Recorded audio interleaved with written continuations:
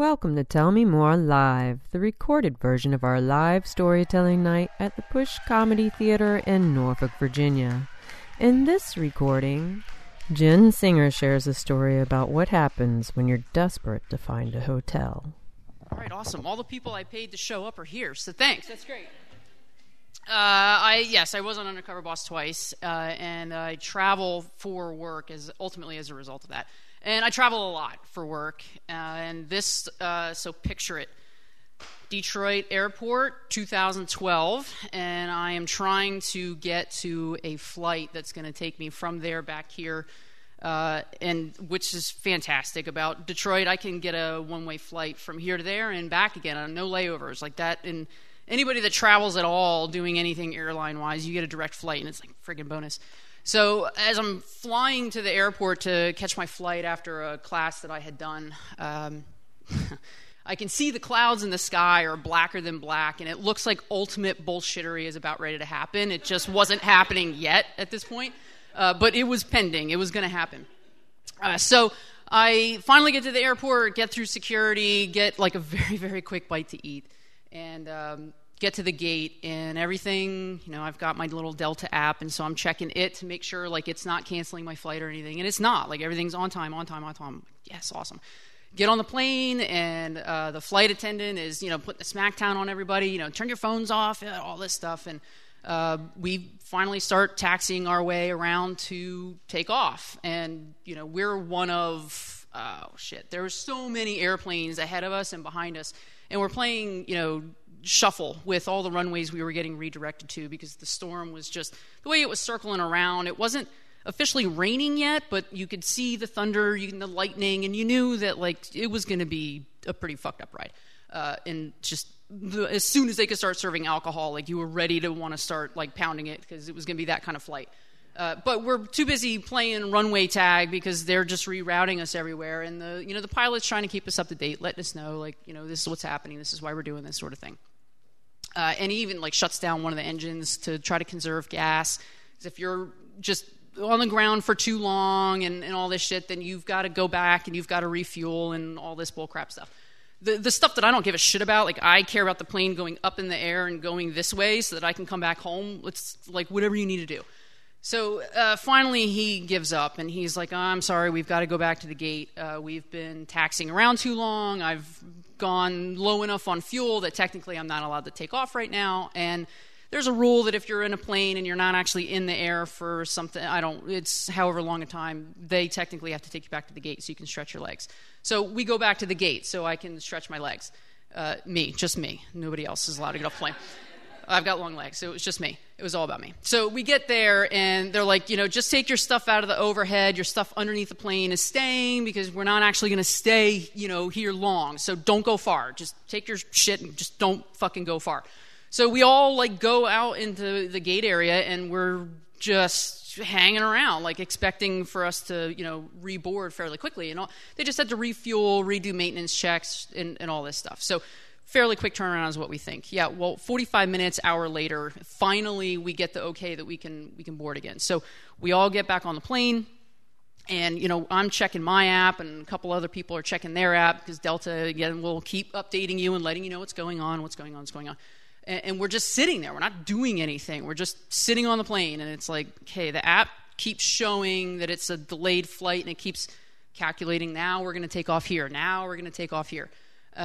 And so I'm looking out the window, and I start seeing the little ground people start getting all the luggage off the bottom of the plane. And I'm like, oh, fuck.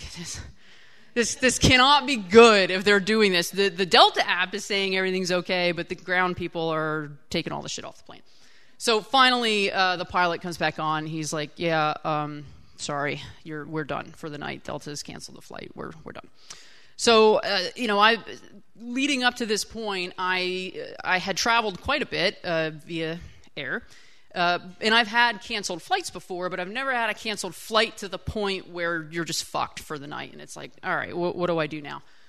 So as you're getting off the plane, the flight attendants are like, go see the gatekeepers. The gatekeepers are your ticket to whatever's going to happen for the rest of your night tonight. So I file my way through to find the gatekeeper, that bitch was of no help whatsoever. Basically, it was you could either sleep in the farted up seat in the airport or find yourself a hotel for the night, but be back here at 6:30 a.m. because that's when your flight's going to take off again. And I'm like, thanks for your help.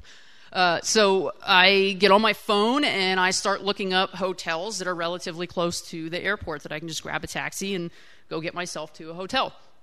And so pull up the very first hotel. I hit the 1-800 number underneath it. And by now, to give you a time frame, my night started with this around 8:30 at night. And now I'm at 11:30 at night. So pretty large amount of time has already transpired by. Like, by the time all this bullshit was happening, I should have already been here. It's not that long of a flight from Detroit.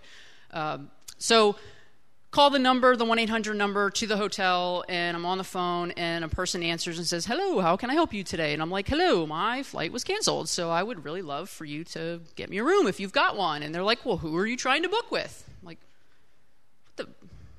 I don't know. I just dialed your number." He's like, "Oh, well, this is Hotels.com." I'm like, "Okay, well, help me. I want a room for the night." Like, and so here's where I am, and here's where I would like to get a room. And they have, which all airports relatively have this, but they call it Hotel Row. And Hotel Row is, it's sort of like Skid Row, except that it's hotels. And it's right outside of the airport, and we're in Detroit. So, I mean, yeah, I guess technically it is Skid Row. And I was like, just get me a hotel that's relatively close to the airport. I don't care which one you set me up, and I just want a room for the night. And they're like, okay. And so they find the first one, and they're like, we have whatever the name of the hotel was. This is how much it's going to cost. And I'm like, okay, great. I've got an Amex, so let's go to town. Go ahead, do what you got to do. So he books it, gives me the confirmation, and I pay for it directly through Hotels.com. I find my way out of the airport to where all the taxis and stuff are, and there's the Metro cab, which is not quite a taxi, but it's not a limo either. It's that nice in-between where you don't feel like you're sitting in somebody else's farted-up seat from the previous ride. And he was like, "Don't use us, use the shuttles, because we have a minimum amount of money that you've got to pay us for, like, the 2-mile ride it takes you to get to Hotel Row. And you can just walk the 8-mile. See what I did there? Detroit? Yeah, okay.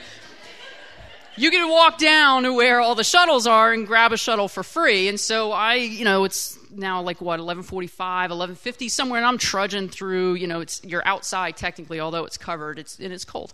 So I'm walking down the 8-mile to get to where all the shuttles are, and I get there, and there's roughly 40 different shuttles, it looks like, just all hanging out. And so I'm looking for the hotel that I've been set up in. And I swear to God, of all those fucking shuttles, mine was not one of them.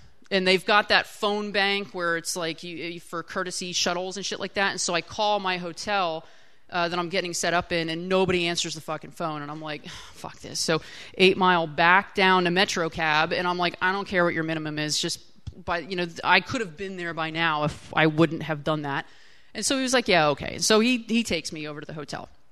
Drops me off, and we're right about at midnight at this point, maybe just a little bit after. And so to reset the scene, remember, it was thunder, lightning, a little bit of rain at this point, but it wasn't chaos at this point. It was chaos enough that the plane couldn't go in the air, but not enough to where it gets better. It's just the bullshit, really. I'm escalating this story as best I can for you. So get to the hotel, I walk in, and there's a woman standing on the phone, and I'm like, where the fuck were you 15 minutes ago? I just fucking tried to call you. Now, of course, she can't help me because she's on the phone. So finally, she, asked me my name, and I give her my name, and she's like, "Oh, you don't have a reservation?" I'm like, "Yes, I do. Here's my confirmation." And she's looking, and she's like, "Oh, I'm sorry. You're like the second, third person that's come in here from Hotels.com, and we haven't had a room available for hours now."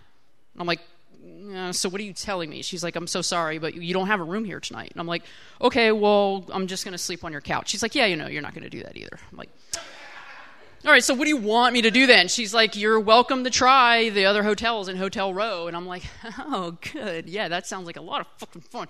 So I get back on the phone with Hotels.com, and I'm like, "You stupid bitches, what are you doing? You're fucking with a lot of people tonight that are tired, and, it's bullshit." And so they're arguing with me that they actually did have a room, and I'm like, I'd be in it right now if you actually set me up in a room, and you didn't.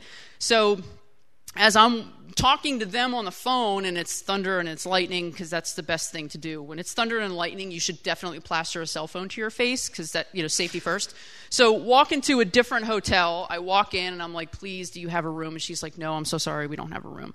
But I heard that the Holiday Inn down the other way does still. And so and so I have a backpack actually in my computer bag with me. Thank God I didn't have my roller with me. But so, I sling it back on, and I'm walking past the original one, giving them the big old fingers. I'm walking past that one.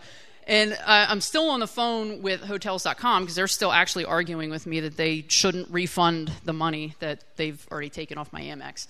And to give you an idea, Hotel Row, the hotels in Hotel Row, instead of them being tall, they're longer. So to say that it's just a block away or 2 blocks away is you've got to walk by quite a few hotels to get to where you're ultimately going. And so from where I was to where Holiday Inn was several different hotels in between all of that. So it was a long walk.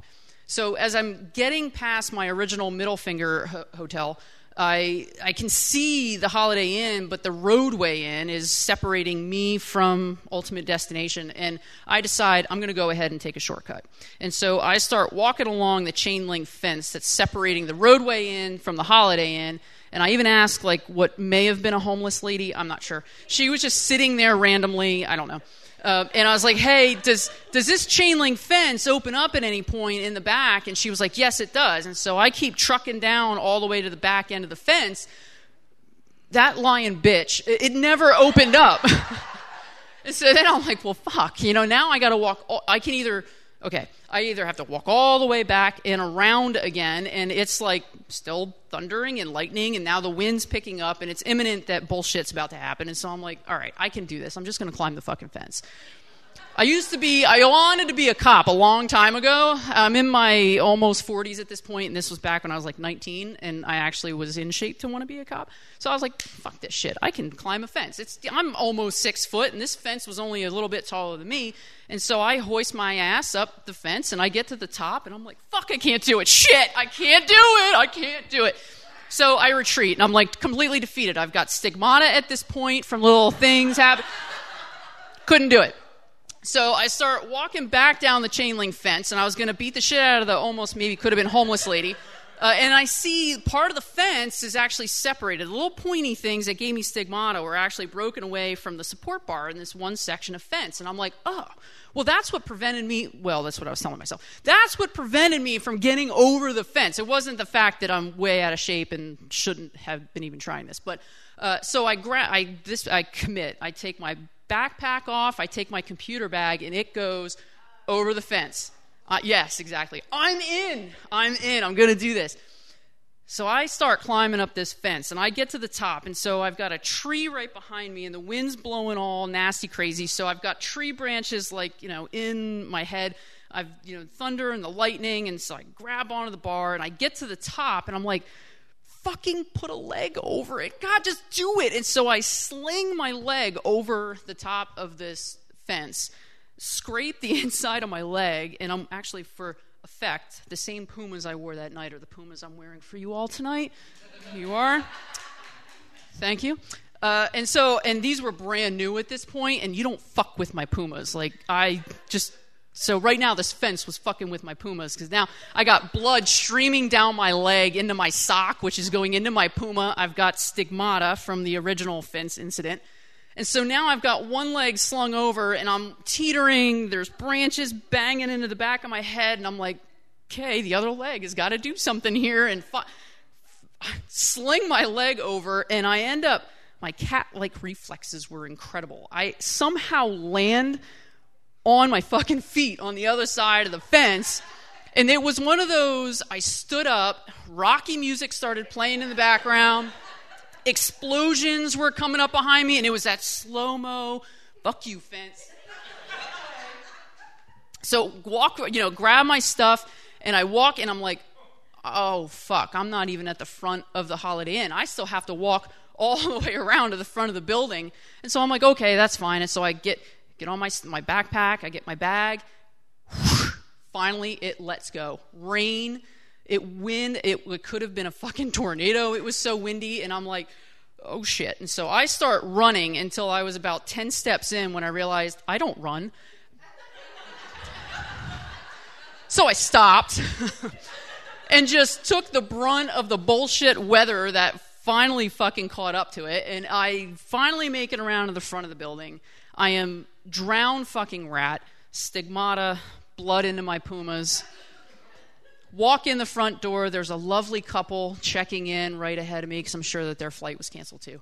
And they finish, and I kind of, walk up, very defeated looking, because now I am defeated because I'm soaked. Soaked, like doesn't even begin to describe how fucked up this was.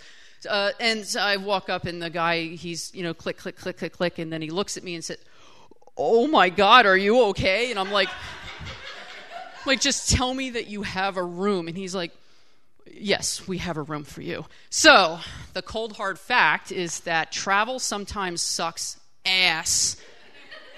But believe in yourself, because sometimes you have to hop a fence, and you can do it even when you're not 19 anymore. So thank you very much. If you'd like to come out and tell a story like this one, or just see the show live, visit tellmemorelive.org. That's tellmemorelive.org, where you'll find a list of upcoming shows, submission and contact forms, and more Storyteller podcasts. Until next time, thanks for listening to Tell Me More Live.